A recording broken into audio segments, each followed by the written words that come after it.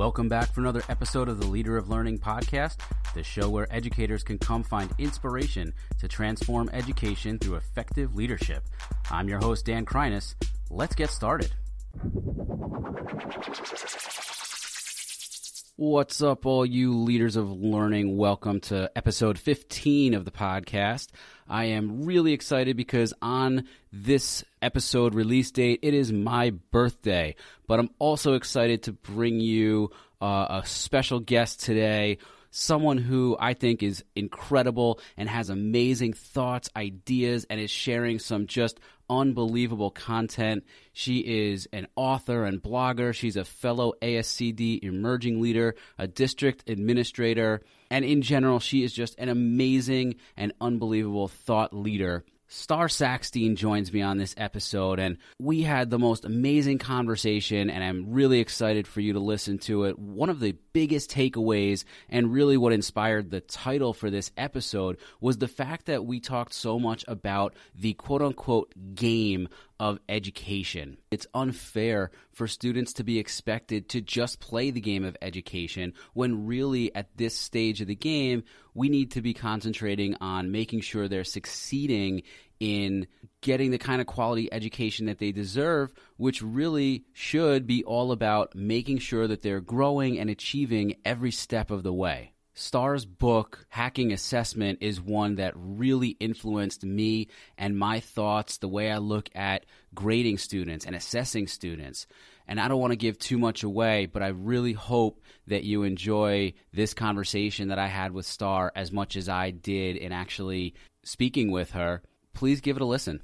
I am honored and privileged to be speaking with Star Sackstein. Star, thank you so much for joining me. And if you could just introduce yourself to everybody. Thanks for having me on, Dan. So Star Sackstein, currently the Director of Humanities, K-12 in West Hempstead, New York. Author of a few books about assessment in particular and other student empowerment issues like feedback and getting kids more involved with their learning. And I don't know how else do you describe me. I'm an educator who loves kids and doing what's best for kids. That's a great way to describe yourself. I would describe you as someone who's super passionate in a lot of different areas about education. And actually, before I just hit record, you and I were both kind of sharing our backgrounds in journalism. I think you do a lot more writing than I do, but I'll leave that to you. Anyway, I love the stuff you write. And so I know that you've kind of gradually shifted your focus to this transition that you've made into a leadership capacity. And you kind of just mentioned that what your position is. But I'm wondering if you can sort of explain that transition, how it's been for you and what you've learned from it. I didn't know I was going to be doing this in June. Like, I was in the classroom in June still. And an opportunity came up as I was leaving the school year to take on this leadership role, and I saw what the description was. And one of the funny things is sometimes you take these crazy risks and you're like, it's never going to happen, so it doesn't really matter. So I put my resume out there. I knew on paper I was somewhat unqualified for what they were looking for, but I knew that I could do the job. So I, on a whim, just kind of applied for the position and went through a crazy experience. And now I will say two things about the transition. First of all, as an educator, as a classroom educator, you can't really appreciate how challenging it is to be an administrator.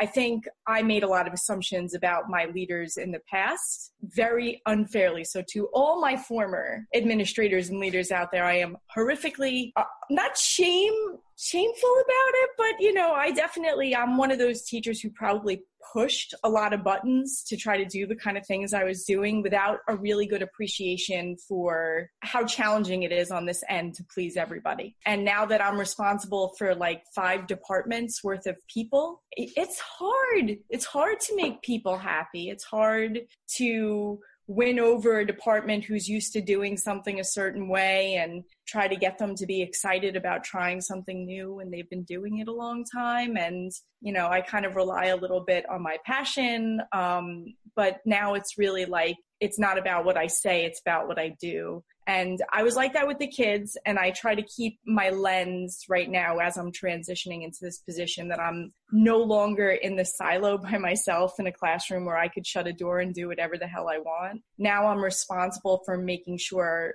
that I'm doing the right thing. And that's scary. I mean, it's scary when you're doing it with kids, but now legally I'm responsible for a lot of people and their decisions as well. And until I took my school law class this past semester, I never had an appreciation for probably how much trouble I could have got myself in with a lot of the risks that I took. Yeah, that's cool. Well, I really appreciate actually the talk about risk taking, and you even said kind of you took a leap of faith into this role. And I've spoken to some other guests now that I've had this podcast going for a little while who have made similar transitions. And actually, one of the recent episodes I spoke with Tara Martin, and she was saying some of the same stuff where the responsibilities have just become like they changed exponentially, and it's just so different. But let me switch gears and actually get back to some of the stuff that you've written. Like I said, I'm a fan, and particularly hacking assessment and hacking homework, because you talk about making change and taking risks as educators.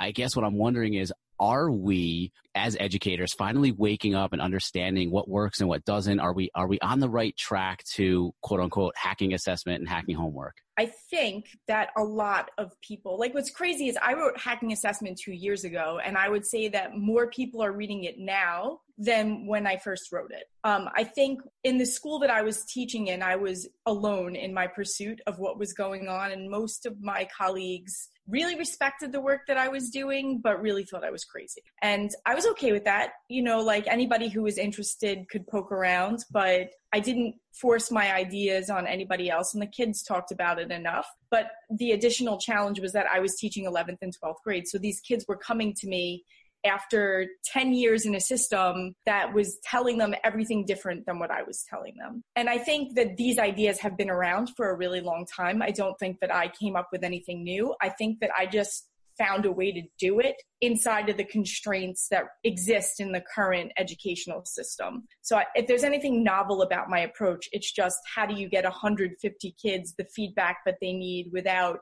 using grades or without doing all of these things. And because of the amazing technology that we have, there are so many things that you could do to make that possible now. So, the short answer is I think it's coming along. I think a lot of people are frustrated. I think that they don't know the right solution, but they know what's been going on isn't working anymore. And kids are changing. They're not like we were. But to be honest with you, the system I grew up in, I don't know if we're the same age, but like when I was in high school in the 90s, I think I succeeded in spite of the system because I was just one of those kids who was going to do well no matter what. And I was very grades driven. So like I played the game and I knew how to play it well. Whereas like my brother, who's only 18 months younger than me and brilliant, refused to play it and got in a lot of trouble and never succeeded as well as he could have in school. It's funny. I actually we are probably about the same age, and I do have a similar situation because like you, the game of school came fairly easily to me. And by high school,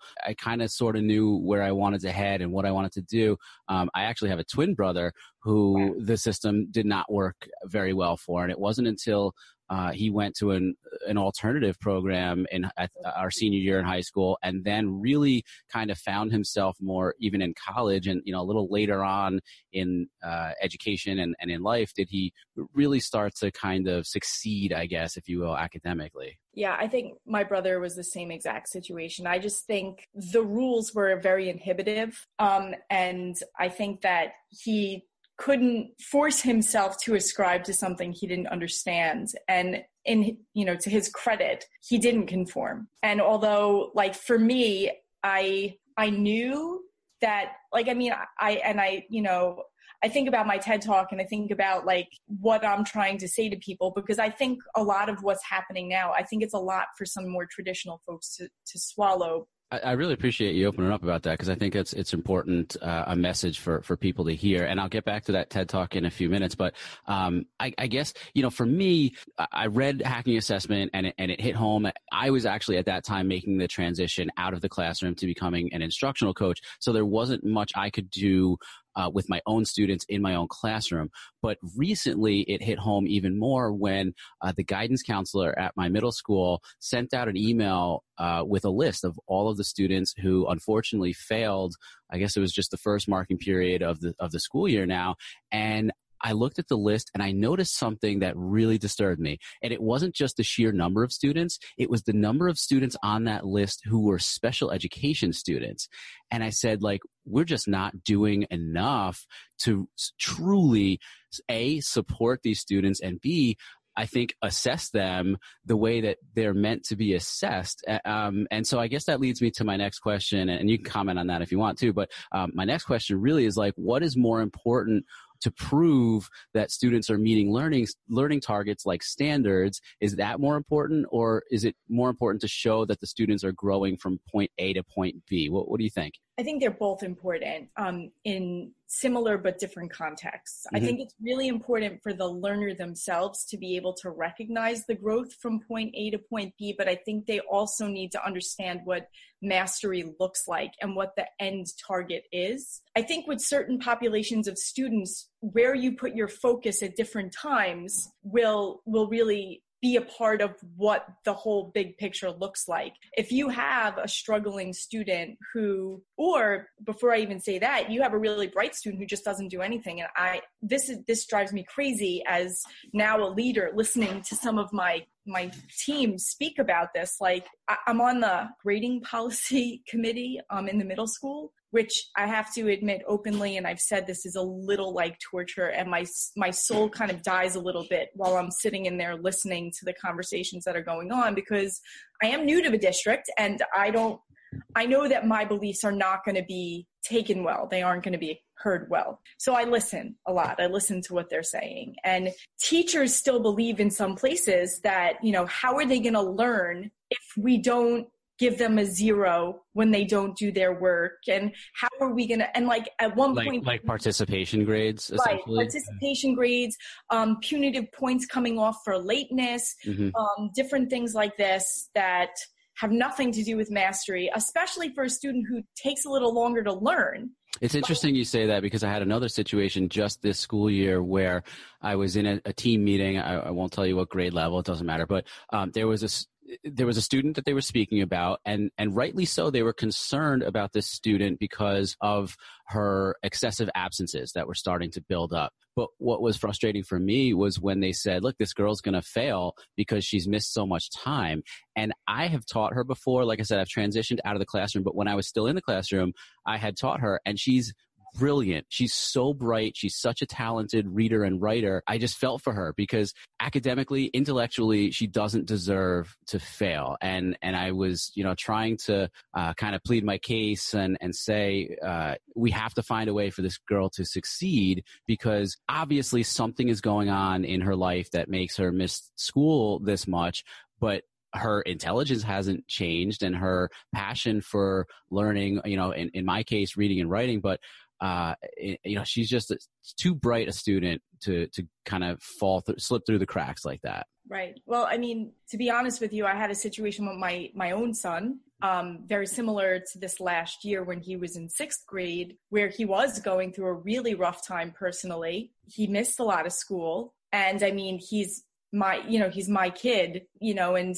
there was a different situation. He'd show up to school. He was still getting 3s and 4s, but nobody contacted us about the absences to find out what was going on. It wasn't until I called the school and said, we need to have a grade level meeting so that we could kind of explain to you what's been going on and why he's been behaving the way that he's been behaving. And I keep my own experience with my son as well as other students I've taught in the past. Just like you said, these kids are under a ridiculous amount of stress, and it comes from everywhere. And I'm not saying to diminish the kind of stress that we go through ourselves, but imagine being a young adolescent aged person where you're already coping with so many different things that are happening to you because you don't have control over them yet. And then also trying to decide your future depending on the age of the kid that you're talking about. In the 11th and 12th grade, when I was dealing with them, like, we have serious meltdowns, clashes with their parents about where they were going to go on with their lives. And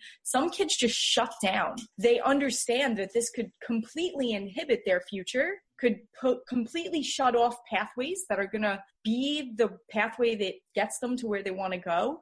But it's just so much in the moment that all the other stuff kind of goes. And as educators, are we doing them a service by proving to them that they have to follow our rules. Mm-hmm. When there are a million different ways to show what you know, it's just a matter of being a big enough person to say that, my way isn't the only way. And how can I reach this kid who clearly needs an alternative pathway? And I'm sick of people saying, well, if I do it for this one kid, you should be doing it for everyone. Like, honestly, every child should have the opportunity to show what they know in a way that makes sense to them. And I could guarantee you a test is not the way. Maybe even a paper isn't the way. But I would always challenge them to say, what other options have you given this child? If they don't want to do your work, have you asked them to create something on their own? Now you don't even have to do it. Tell them that you'll accept something that is of the same level of rigor and doing the same amount of following whatever objectives you're looking to do, and let them create something for you. It drives me a little crazy when I hear teachers saying, I can't pass this person. It's not your responsibility to pass or fail any of these kids. It's your responsibility to report and communicate what you see happening in front of you. Yeah. And it's very different. Yeah. I honestly, I feel like we could talk about this forever because I share so many similar ideas and thoughts around this. And I think that unfortunately, for many teachers, that what you were just speaking of and kind of their fixed mindset, I guess, for lack of a better term, around some of these newer ideas around letting students show their growth and their learning in whatever way they want or they can, it means to some teachers, to many teachers, it means more work for them, which I don't necessarily agree with, but I understand why some teachers would feel that way. And I don't think it has to be. And I think we just need to get out of that. And actually, that's kind of a segue into my last question for you. So you mentioned the TED Talk, and actually you recently wrote a blog post that interested me called Failure is the New Perfect. And then in your TED Talk, you actually even refer to yourself as a recovering perfectionist. So in the blog post, you say things like, I didn't like to collaborate because I didn't believe that anyone could do it as well as I could. And controlling would have been an understatement, which is why it's amazing to think about how far I've come in my adult life. So in your opinion, based on your own life lessons, what inspires people to want to change? Is it about letting go of that control you mentioned? I think it's been so many things for me personally, and a lot of them have to do with having a child of my own and witnessing certain injustices sort of happen. My son's not special ed, he's gifted, which is, in my mind, it's still a special needs group. Yeah, no, I agree. I think that, as a matter of fact, I was just having a conversation with someone about this recently where I think that's another thing that educators need to kind of wake up about is that when it comes to quote unquote, I'm doing air quotes now, no one can see me except you, but when it comes to supporting students, it's not just those lower or struggling students or special ed students. It's also students who need to be pushed and challenged above grade level. Yeah, I agree. And I mean differently. And I'm a divergent thinker myself. So I think that even when I was playing the game of school as a kid, I had other outside challenges that other forces that I was engaging with that helped me in that way. And I was weird. You know what I mean? I'm a weird person. I embrace that now. But I was always a little weird. And I think a lot of people, especially my peers, didn't get it back then. So now in my adult life as that person, it's, something I sort of embrace. I'm probably the only leader in my district who will walk around in my Harry Potter. I'm still me, even though I'm in this new role. When I get to be around the kids, that side of me just totally comes out, walking around in my crazy hats and kind of just embracing it. But for me, failure was so scary for so long because I think that in my head, being able to do everything right was so important. And then I started to really consider what doing right meant, and then how many ways you could be right, and then how limiting it is when you start to think about how much stress you put yourself under to get it right the first time, when you see all of these really smart people, Albert Einstein, Michael Jordan, all these quotes about how many times they screwed up, before they got to that one amazing moment. And it's so true. Like, we mess up, we're imperfect, we're human. And when we can embrace that humanness, I feel like the possibility for so much more is possible. When you want to be perfect, you're limiting yourself in so many ways that you're cutting off all of these different possibilities.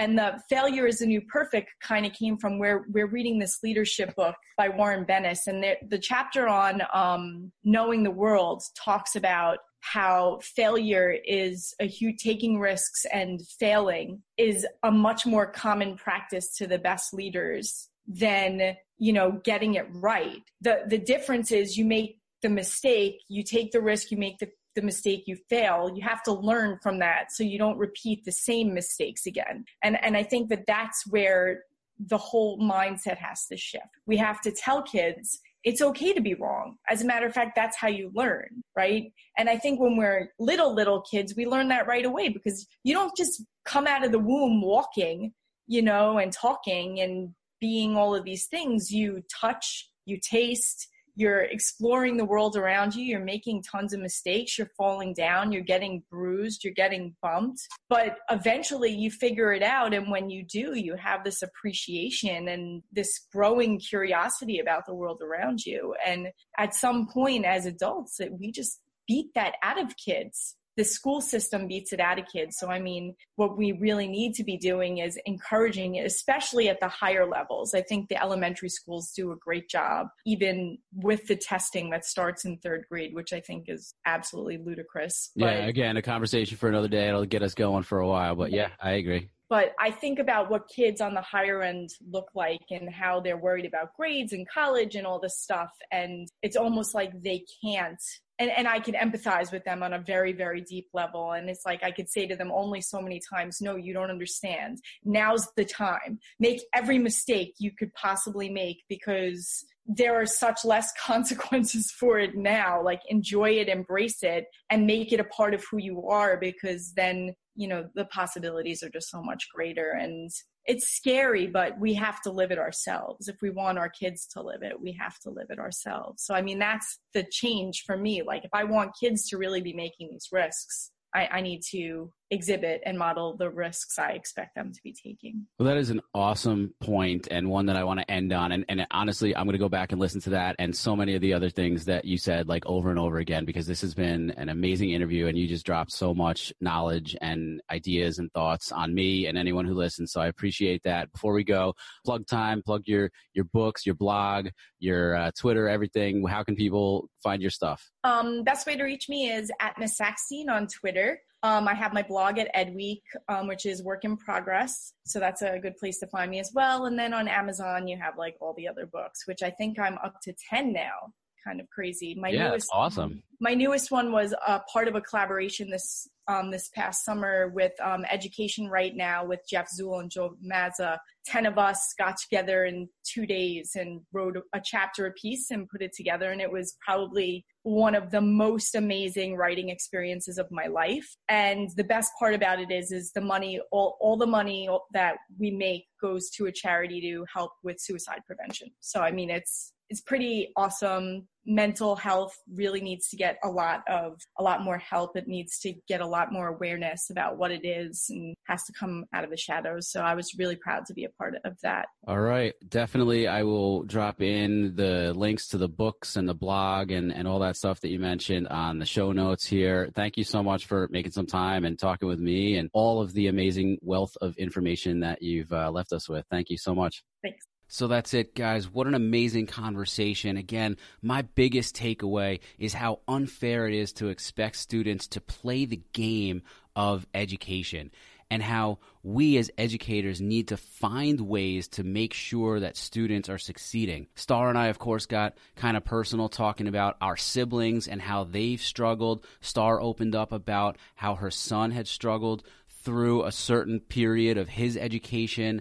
And I think all of this just goes to show how, as educators, we just need to put ourselves out there and make sure that we are truly in it for the students, to make sure that we are doing everything that we possibly can to make sure that students succeed, not only in our classrooms and in our schools, but beyond our classroom walls and once they graduate out of our schools. Thank you so much again to Star for joining me on this episode. Please find her on social media at Miss Sackstein. I will include her information, of course, in the show notes for this episode. You can find those at leaderoflearning.com/episode 15, and I will link to Star's Amazon author page where you can find all of her publications and download them and purchase them as you see fit. Again, I highly, highly recommend her book, Hacking Assessment, but there are so many others that she has put pen to paper and really gotten her thoughts down, and I encourage you to go ahead and look her up and read her stuff. As always, I want to thank you for tuning in and listening to me on this episode. For more information, you can always visit leaderoflearning.com for the blog, podcast, and more. We now have a Facebook community at facebook.com/leaderoflearning. To reach out to me directly, please find me on Twitter, Voxer, and Instagram at dcrinus. The Leader of Learning podcast is, of course, a proud member of the Education Podcast Network. Podcasts by educators, podcasts for educators. For more information or to find other shows that are part of the network, please visit edupodcastnetwork.com. And please, as always, remember, no matter who you are and where you are, you too can be a leader of learning.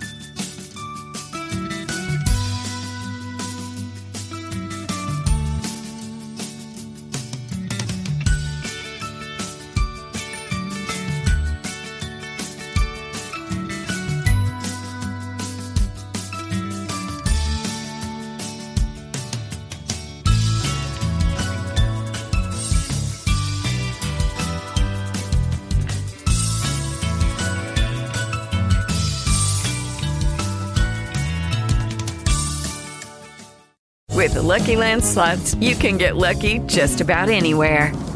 This is your captain speaking. We've got clear runway and the weather's fine, but we're just going to circle up here a while and get lucky. No, nothing like that. It's just these cash prizes add up quick. So I suggest you sit back, keep your tray table upright, and start getting lucky. Play for free at LuckyLandSlots.com. Are you feeling lucky? No purchase necessary. Void where prohibited by law. 18+ terms and conditions apply. See website for details.